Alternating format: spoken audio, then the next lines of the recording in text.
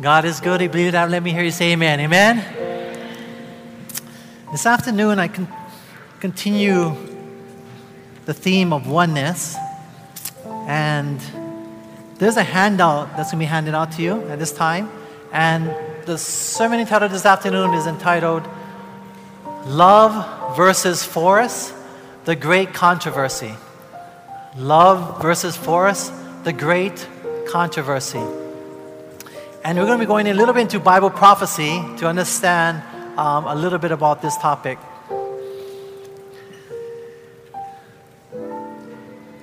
But before we begin, will you please pray with me one more time? Father, I know I need you, and we pray for your presence and your Spirit, that it may speak to our hearts the message you want us to learn. We thank you, Lord, for already answering our prayers. In Jesus' name, amen. Turn in your Bibles to Revelation chapter 17, verse 6. Revelation chapter 17, verse 6 in your Bibles.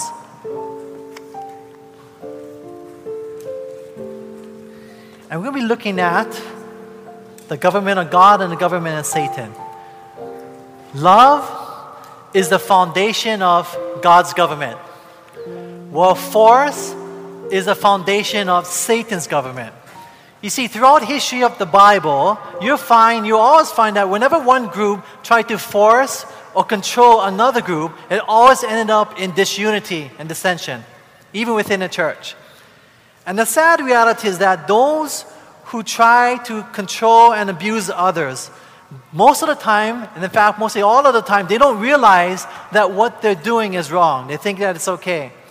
Now, most Christians don't want to hear what they're doing wrong until, of course, it's too late. They don't want to hear what they're doing wrong, that they want guidance, until their family and friends had enough, that they're abusing them, they're forcing them. They don't want the advice until after the spouse has left. They don't want to hear what you have to say until it's already too late. But that's why we need to study Bible prophecy. And when we study this in the eyes of what's happening today in our churches, may God open us and help us to see what He wants us to see. We're looking at Babylon. Turn me to Revelation chapter 17, verse 6. What is one of the main characteristics of Babylon? Revelation 17, verse 6 says, "And I saw the woman drunken with the blood of the saints and with the blood of the martyrs of Jesus. And when I saw her, I wondered with great admiration." So here is this woman, which was Babylon, this harlot, this prostitute, and we know it's called Babylon. What did she do? She what? Persecuted, right? The Bible says here. She was drunken. She killed the saints. She destroyed the saints and murdered them. And that's why we know in the Dark Ages, anywhere from 50 million Christians were murdered in the name of Christ through the Roman Church, right? Which was Babylon. I'm not going to go into the details of the characteristics of the Babylon, but we know that the Babylon, or the papal church, it murdered 50 million people. Why did they want to persecute? Why did they want to kill? For the purpose to control the dictates of their conscience, to control how people think and how they feel. That was the purpose of the Roman Church. Now in the Bible, there are two Babylons. There's a Babylon of Revelation, which is existing today. And then there's a Babylon of old from Nebuchadnezzar. And if we want to understand the Babylon of today, which is the papacy, better, the best way to do that is to study the Babylon of old. Then we'll know what we shouldn't become like. So let's study the Babylon of old. Turn to Ezekiel chapter 30. Ezekiel chapter 30 in your Bibles, verse 10 and 11. Ezekiel chapter 30, verse 10 and 11. How is Babylon known amongst the nations?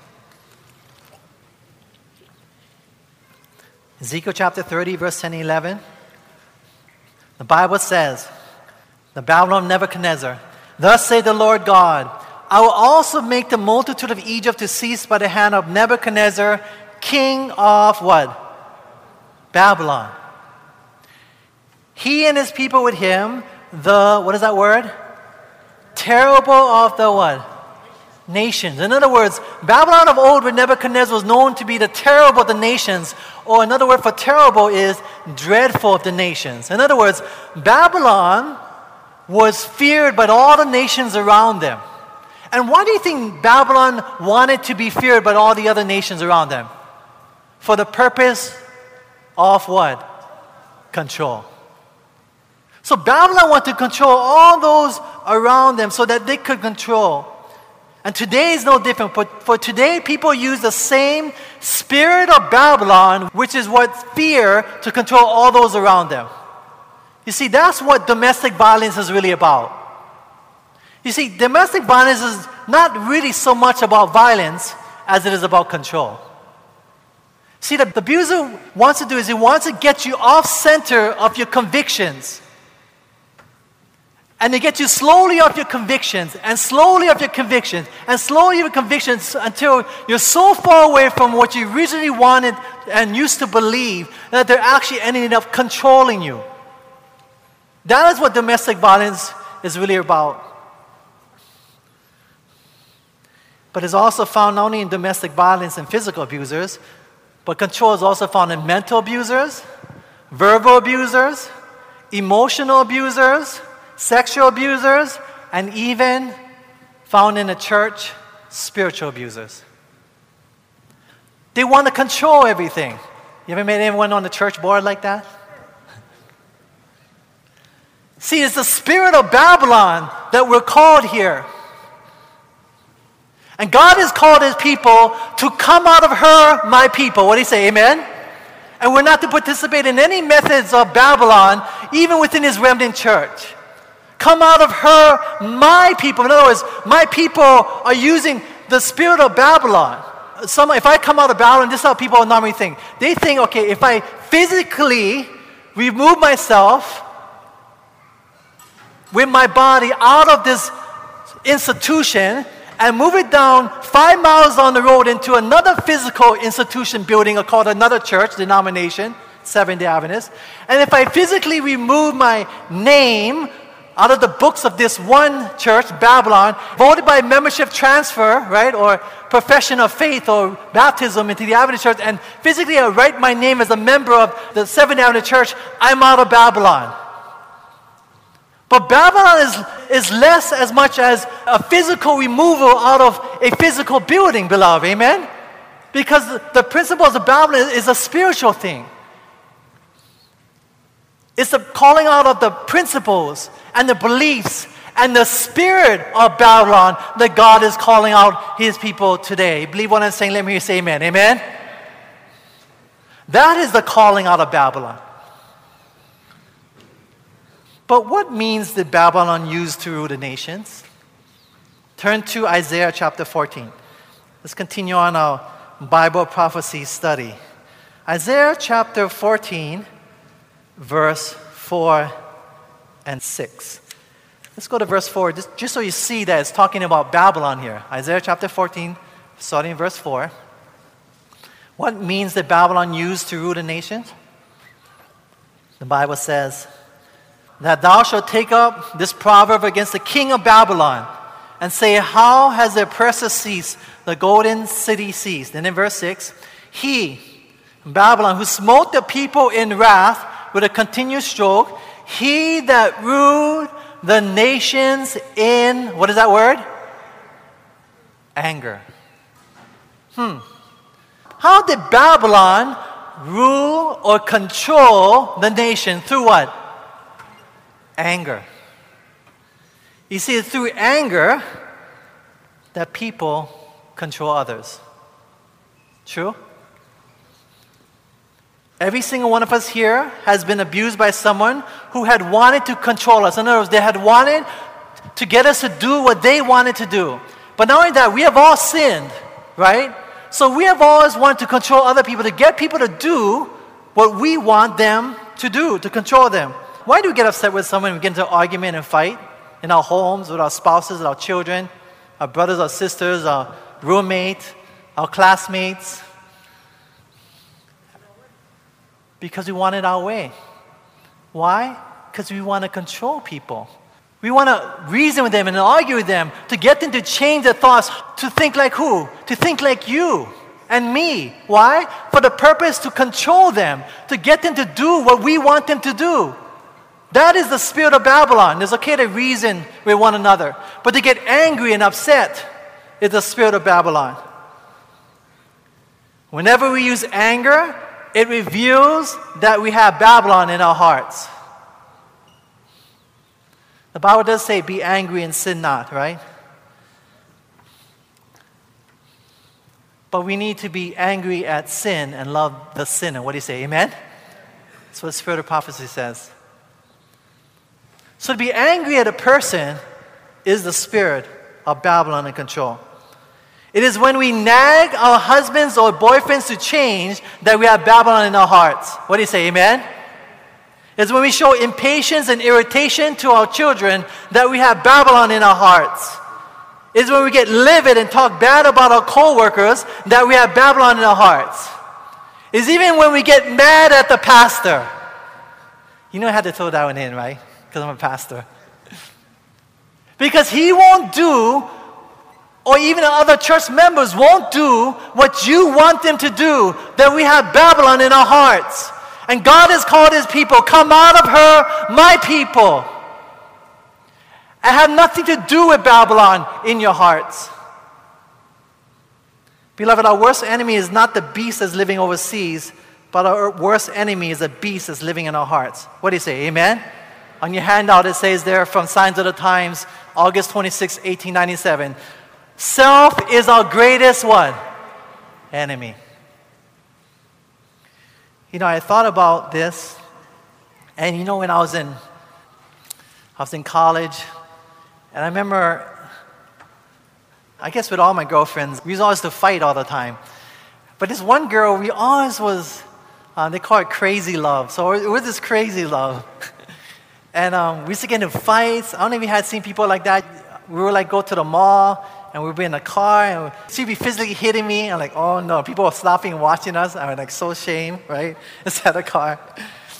And all these things would be happening, and like, oh man, and it just got crazy. One time she pulled a knife on me. I had to grab that knife and pull it out of her hand and throw it far away.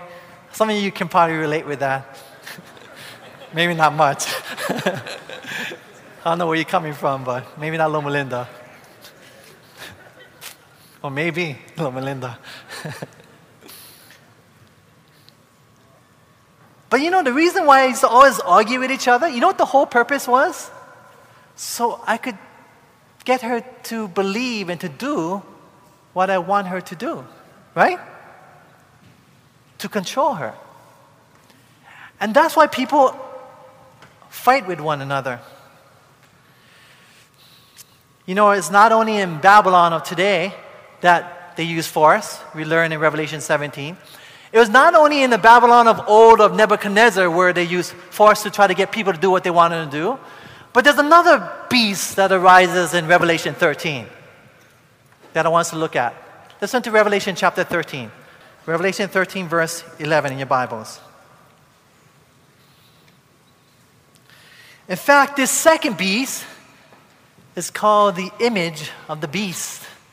The exact image is a picture, a duplication of the first beast, which is Babylon itself. Revelation 13 verse 11. How does the second beast of Revelation 13 look like? Notice what it says here. Now, I'm not going to go to the details. I'm assuming you may know. If not, you can study on your own. What are these beasts, okay? We're going to look at the principle. I'm assuming you already know. But we're going to look at the principles of this second beast. Revelation 13, verse 11.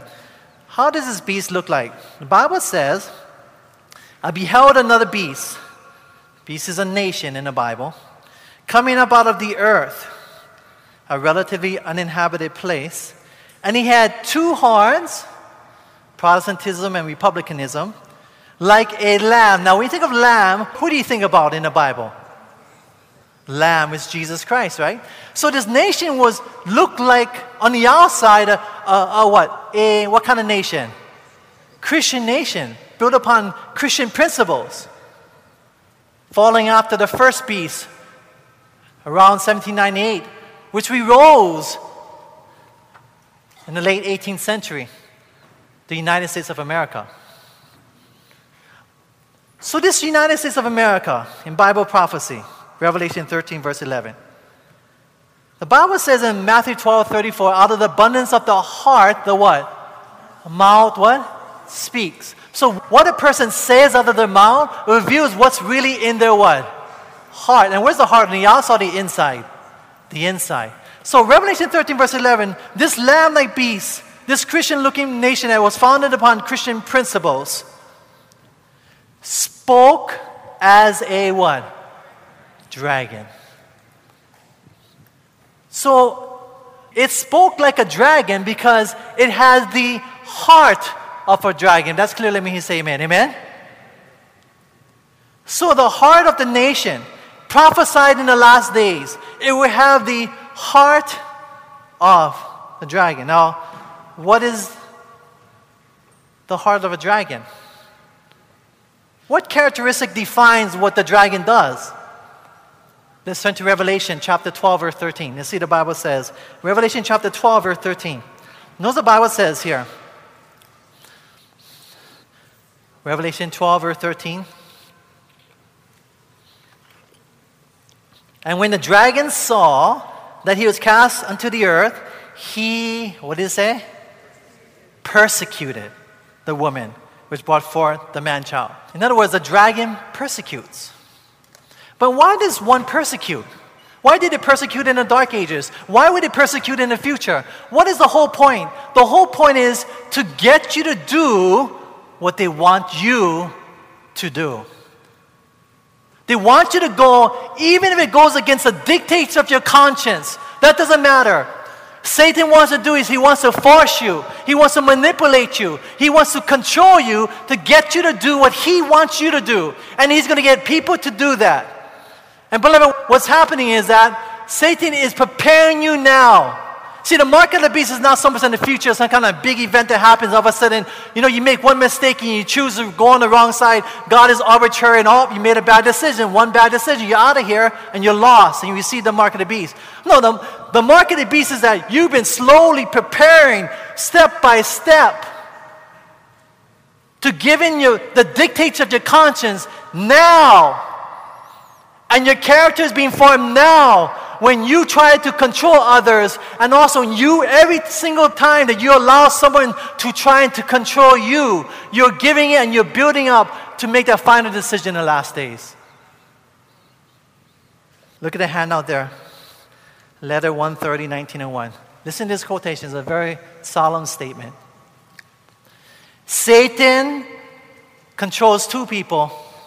Satan controls both the mind that is given up to be controlled by another, the person who actually is abused and gives in to their husband all the time and has no conscience of their own. The boyfriend gives in to the nagging of his girlfriend who always gives in all the time. Satan controls that person. And not only that, the second person he controls. Satan controls both the mind that is given up to be controlled by another and the mind that controls.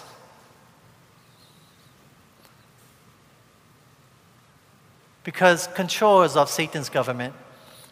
It's not of God's government. Now, what would the image of the beast do in the future? Revelation 13, verse 15. Notice the Bible says. Revelation 13, verse 15. The Bible says,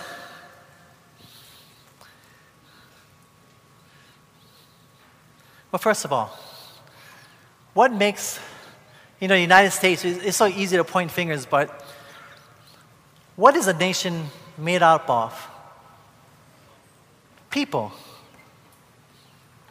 So when the Bible says that the image of the beast will be controlling, what it's really talking about is that the people, you and I, we constitute the image of the beast as people. In other words, the people, the culture of America in the last days is prophesied in the Bible. In other words, you and I were prophesied that in the last days we would be such a way that we will be controlling in our relationships with one another.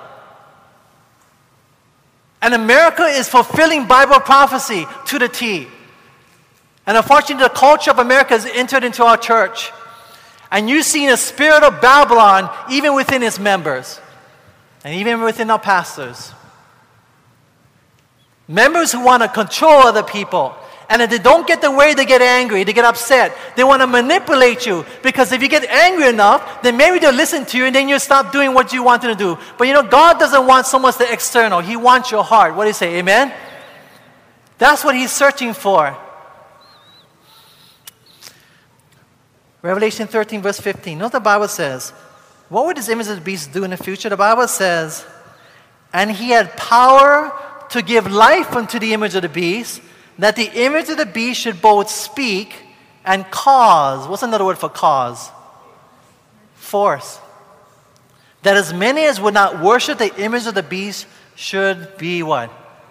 Killed. You see, in the last days,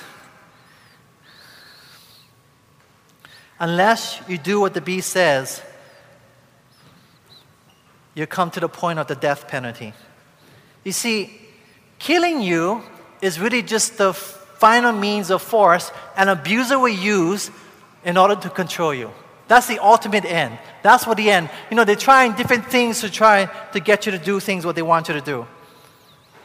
And in the same way, domestic violence that ends with murder is just the end result of a means to completely control you. That's what it's really about.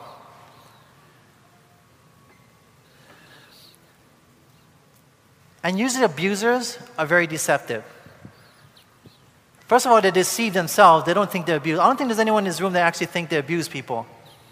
And to some extent, we all abuse people. Every single one of us are abusers here. And God wants to set us free. What do you say? Amen? I was giving counseling to this lady. And she was a pastor's wife. And of our denomination. And she said her husband was emotionally and verbally abusive to her. And she said that when they first started off in life and they got married, they were so happy. And they decided they're going to raise their children to be godly children. They're going to follow the spirit of prophecy and obey everything they know. They homeschool them and they're so excited. So they raised them that way. And then she said when he became the senior pastor of a church, that's when he changed. He started to become controlling, verbally abusive, emotionally abusive, turning the children against her. And she was living in such emotional turmoil, and she was hurting and in pain and in suffering so much. And said what really hit her was she said that last week that her husband got a card in the mail from a church member. And even though he's emotionally abusive and verbally abusive and controlling and dictating to her, the church member wrote this on the card to her husband, who was the pastor. The church member said to the pastor, "You're like Jesus walking on this earth." See, that's abusers. Abusers don't know they're abusing, but abusers are very manipulative. And that's why, a lot of times the churches are not trained to deal with manipulators and abusers. But these abusers can manipulate a whole church to even go against and make you look like actually you're the one that's the abuser. And that's what the spirit of Babylon is all about.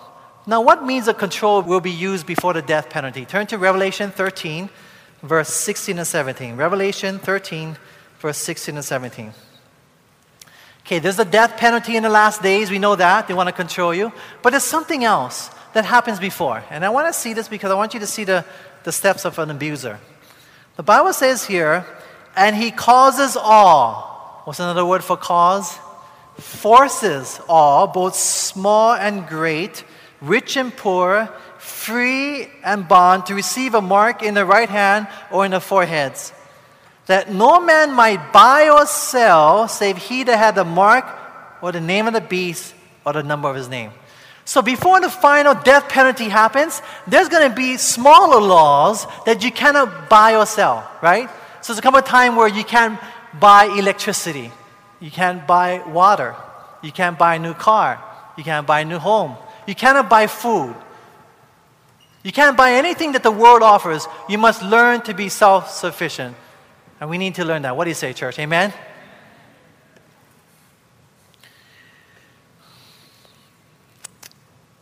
And this is how an abuser works. See, first of all, an abuser, they slowly try to get you to do what they want you to do through inducements and benefits such as gifts and nice words. And then when that doesn't work, they then try to control you by withholding things from you, which is money or friendships. And when then that doesn't work, they eventually turn to physical abuse, and it may even lead to your death. You see, what the domestic violence really is, it's just a great controversy being played out in the home today. And that is the spirit of Babylon and control. You see, we have the spirit of Babylon when we get mad at others, give them the silent treatment, pressure them, manipulate them, nag them, guilt trip them, and even give people the cold shoulder. Why? To get people to do what we want them to do. You ever did any of those things before? That's the spirit of Babylon. Your parents ever did that to you before? That's the spirit of Babylon.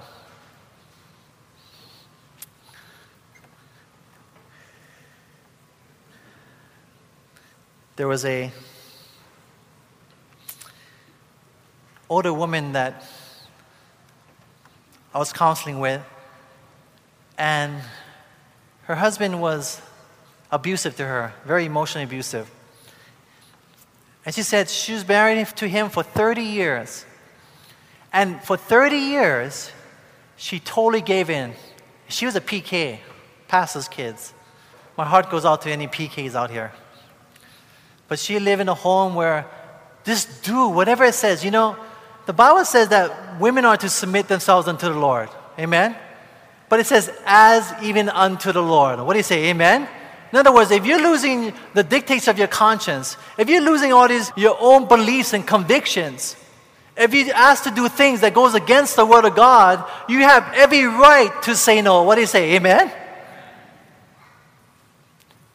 And you should say no. And so she decided, after 30 years of marriage and being a good Adventist wife from a pastor's home of submission, she decided, I'm going to stand. And she said, by giving in to the abuse of my husband, I'm really enabling him to continue to be an abuser.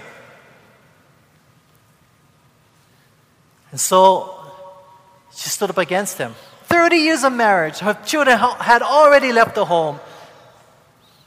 And she's decided that she's going to separate herself from her husband and leave.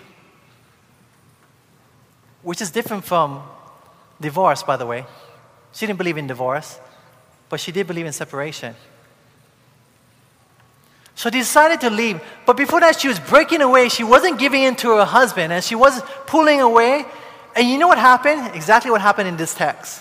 In 30 years of marriage, she said, he never touched me. Never once. But she said, the moment I began not to give in to the abuser, he began to become physical with me for the first time ever. See, why would an abuser want to be physical and use physical force to control you, right? If they had an easier means, such as not buying or selling first, right? And there's going to be people who are going to be compromising with that first.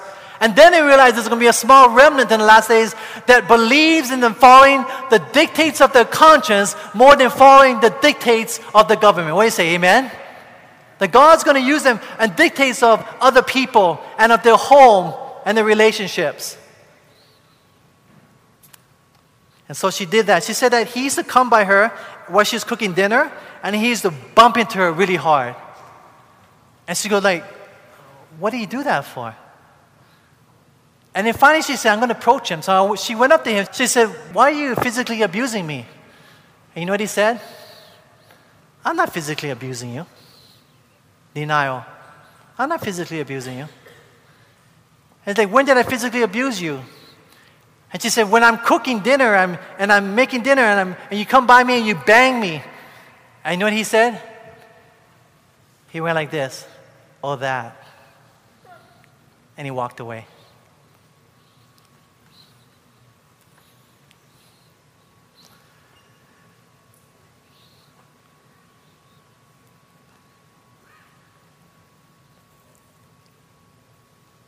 When did Jesus die for us? Turn to Romans chapter 5, verse 8. Romans chapter 5, verse 8 in your Bibles. When did Jesus die for us?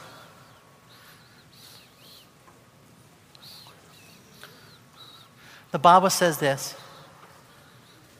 But God commanded His love toward us, and that while we were yet what? Sinners, what? Christ died for us. In other words, while we were sinners, Christ what? Loved us. And He showed love for us. You know, love is action. He didn't say, I love you, but He actually proved His love. Christ actually showed His actions of love toward us, even though you were a sinner. That's the gospel. And that's the character of Christ. In other words, God loves you before, because you're still a sinner, before you even change. What do you say? Amen? God accepts you. God loves you before you change. Completely opposite of Babylon. He said, I'm only going to love you. I'm only going to accept you. I'm only going to show you affection if I get you to do what I want you to do. But the gospel comes and says, God says, I love you before you change. You don't need to change for me to love you. I accept you and love you as you are. And when you receive that love, you want to submit and surrender your life fully to Him. What do you say? Amen?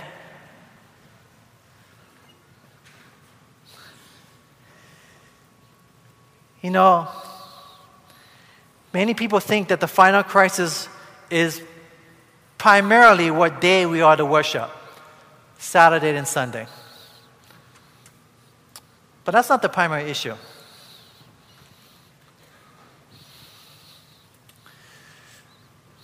There's another issue more important.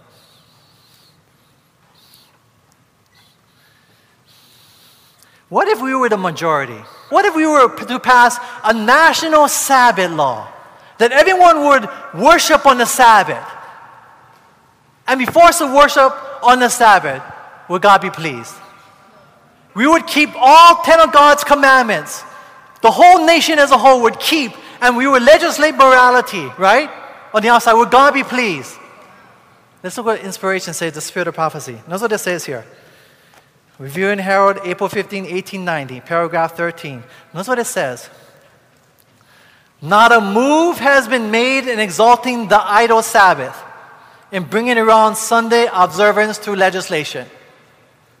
But Satan has been behind it and has been the chief worker. Now notice what it says. But the conscience, the what? The conscience should not be compelled, even for the observance of the general Sabbath. What do you say? Amen? For God will only accept willing service. Amen? See, the great controversy in the last days is that will we follow the dictates of our conscience? God values your conscience. In other words, He will never force you to do what He wants you to do. What a God, amen? And the spirit of Babylon of Revelation in the end times, to the Babylon of Nebuchadnezzar, which was in Nebuchadnezzar's day, to the image of the Babylon also, which is today, and all of these areas, you see that they use the spirit of Babylon to control you. That is why in the last days there will rise a remnant who will protest against the abuses of the church, the abuses of the government, and the abuses of one's mind over another. And the reason why they will protest is because they will have valued the freedom to worship and love God according to the dictates of their conscience more than they will have valued their very own lives. Don't you want to be a part of that? I want that. How about you? Amen? What is God's method of obedience for us? Jeremiah chapter 31, verse 3. Jeremiah chapter 31, verse 3. This is God's method of obedience for us. The Bible says, verse 3, the Lord has appeared of old unto me, saying, Yea, I have loved you with a what? Everlasting love. How does God work? Therefore, with loving kindness have I what? Draw you. In other words, the gospel should be so attractive. It does not force people, but it attracts people. What do you say? Amen? You know, I cringe every time I hear I serve on a conference executive committee. I cringe every time I hear when people talk about, well, let's just force that church to do that. Well, let's just force the church members to do this. Well, let's just force and outvote this person. Let's just force the pastor to do this because he should do it. I cringe every time I hear that because that's revealing the spirit of Satan rather than the spirit of God. What do you say? Amen? And many of us here are guilty of that very same spirit. I know I was.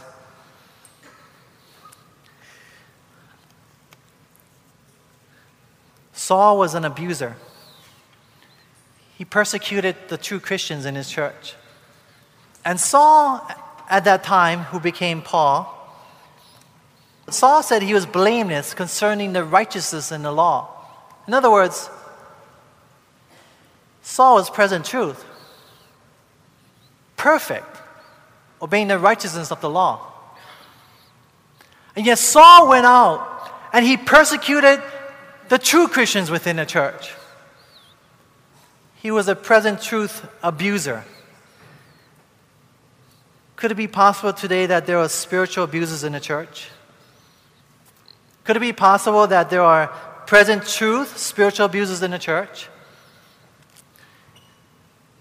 See, beloved, God woos us and inspires us to change because of His love. Then how could we as medical missionaries use guilt trips to get people to change their diet? If God wants to be our friend, even though He knows that we're not going to be open to what He has to say, then how could we as Bible workers only befriend those who are interested in the Bible studies you're given? If God attracts us in order to give us something He knows we need, then how could we as call porters use high-pressure salesman tactics just to get a sale? If God would chase us down to the uttermost parts of the world, even when we don't want anything to do with God, then how could we just drop someone the moment we find out that they're no longer interested in coming to our meetings? Is our love conditional that I'm only going to befriend this person coming to our evangelistic meeting? And the moment he says, I don't want to come anymore, like, oh, forget about you. Is that how God treats you and me when we sin? So I mean, the moment that you're not interested in God, hey, forget about you, lost sheep. I'm no longer going to search for you. Is that how God treats us? Then how could we treat people like that? How could God's remnant church be treating people like that in the means we're reaching out to people? You know, the world is pretty sharp. And they're getting smarter and smarter. And they're seeing whether you're real or not. They want to know not only the truth that you have, they want to know what is your motive? What do you want to get out of me? Baptism? To join your church for selfish purposes so you can glorify yourself in your church and brag about what all the baptisms you did? They're smart. They can see that. And they want to know, what is the motive? Why are you doing this? Do you really have an unconditional love? You mean even if I don't join your church, you still would love me? You know, they see that. People always want to get stuff out of them. You know, when they don't give them things and people walk away, then they know, wow, this guy, yeah, he's only trying to get me something out of me. The world is smart. The children of darkness is wiser than the children of light. And they can see through us in false evangelistic methods. But when they see a people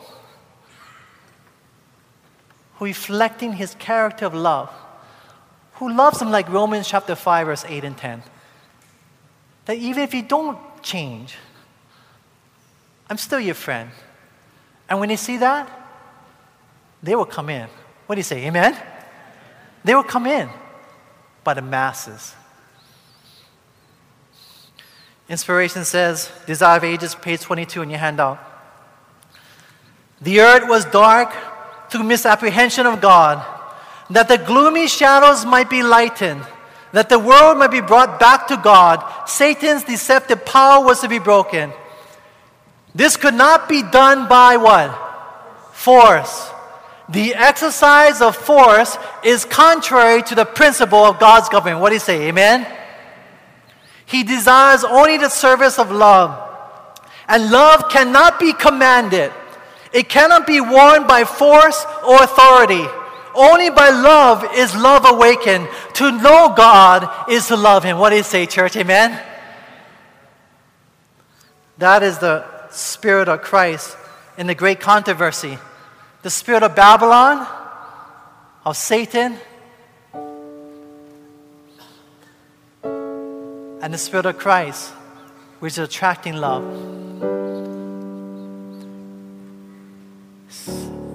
See, what's going to happen in the last days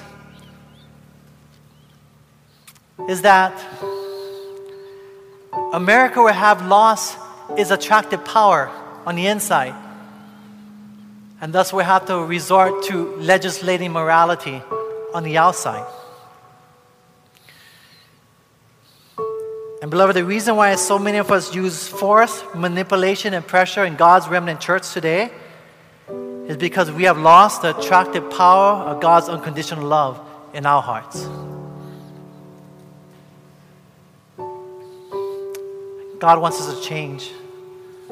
The reason why so many of us pressure our spouses, our children, our friends, and guilt trip them to obey God, because that is how we see Him to be toward us. So the revelation of God's character is this. When you see and you study God's glory, His character, who He really is, His thoughts and feelings, by beholding His thoughts, that's what's going to happen to you. You will become what? Changed from glory to glory, from character to character. And you reflect His character more and more. So it is important that we get into the Word and the Spirit of prophecy to understand how is God really like. All things are moving quickly towards the supremacy of Babylon once again. And the sad thing is that God's people, who are supposed to be representatives of His character of love, have instead allowed the spirit of Babylon to enter our hearts. Beloved, let us allow the love of Christ to enter into our hearts. Let us fully surrender to His unconditional love.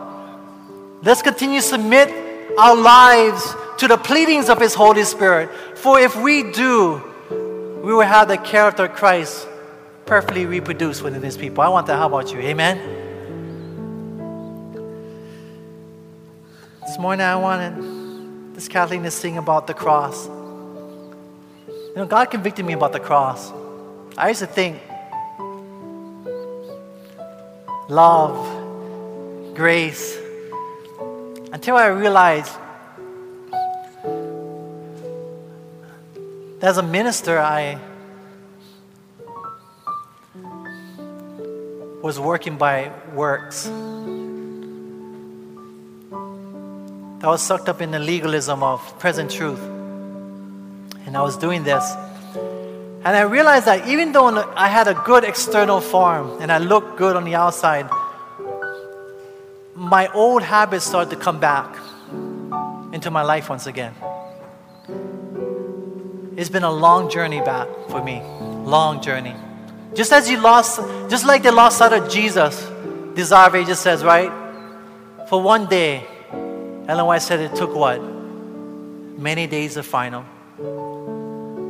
That's my testimony. I lost sight of Jesus. I knew the doctrines, I knew the standards, I knew the prophecy, and I knew this. And in knowing all this, I lost sight of the power. Faith in Galatians chapter 5 verse 6 says, faith works, right? But faith works by what? Love. That's the power that makes faith truly work. You got to have the love. That's the power.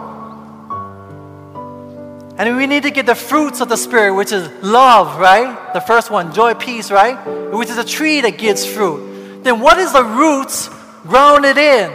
In Ephesians it says that we need to be rooted and grounded in what? Love. If we're rooted and grounded in love, then we're going to produce fruits of love. What do you say, amen? And when we have that, God will do a powerful miracle in our churches. Just want to make an appeal to your mind. And as Kathleen sings this song, At the Cross, I want you to put yourself there. And I want you to ask God, like Moses, please show me your glory. Reveal to me a character of love as he sings.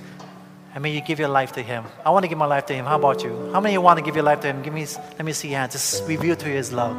Amen. Meditate as Kathleen sings. At the cross.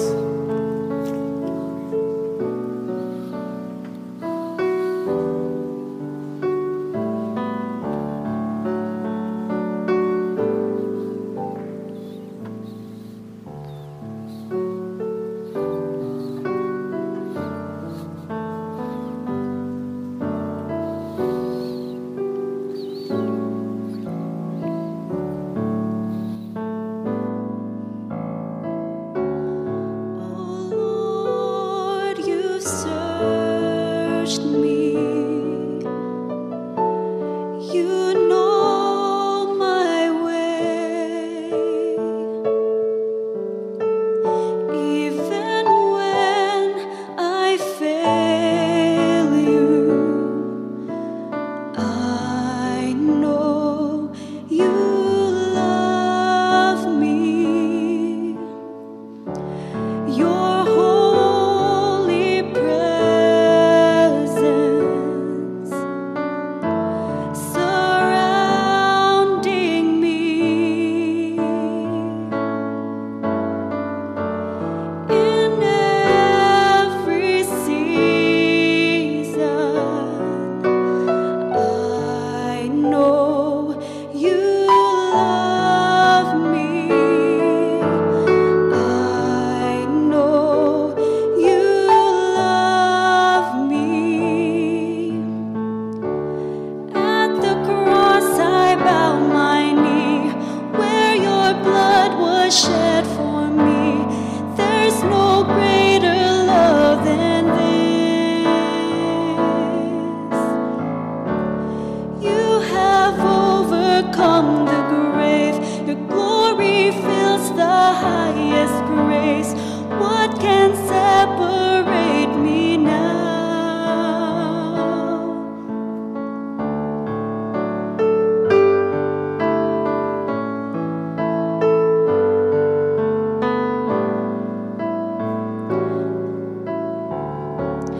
You go before me. You shield my way. Your hand upholds me.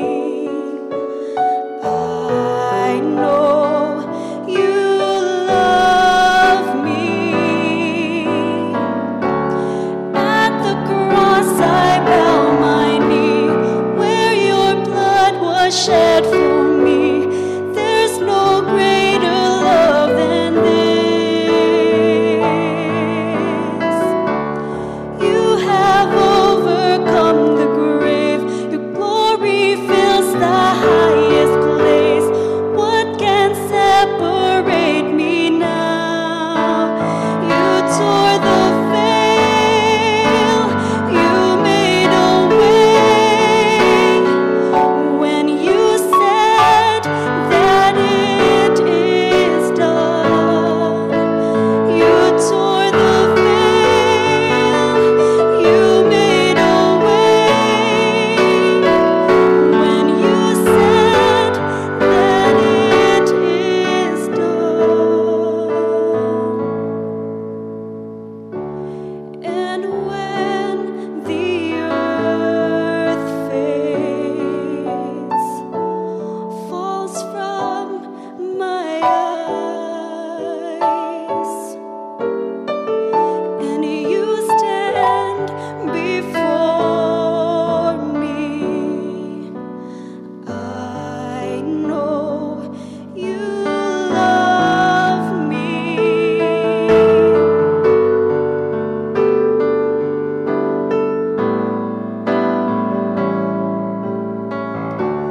At the cross I bow my knee, where your blood was shed for me. There's no greater love than this. You have overcome the grave. Your glory fills the highest place. What can separate me now?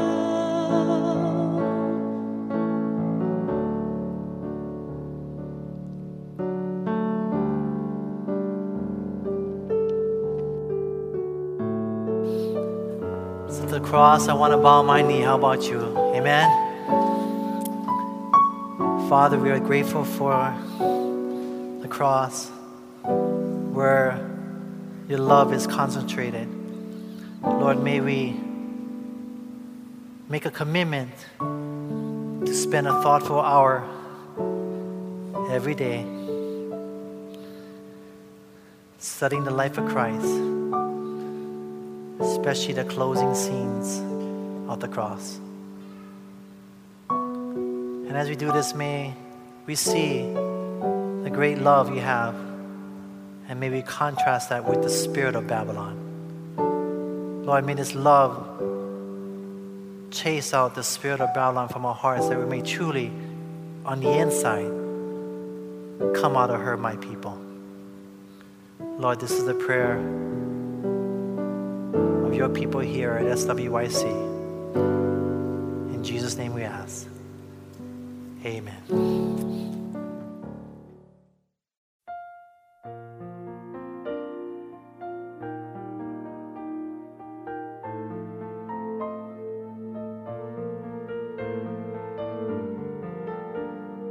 This media was brought to you by Audioverse, a website dedicated to spreading God's Word through free sermon audio and much more.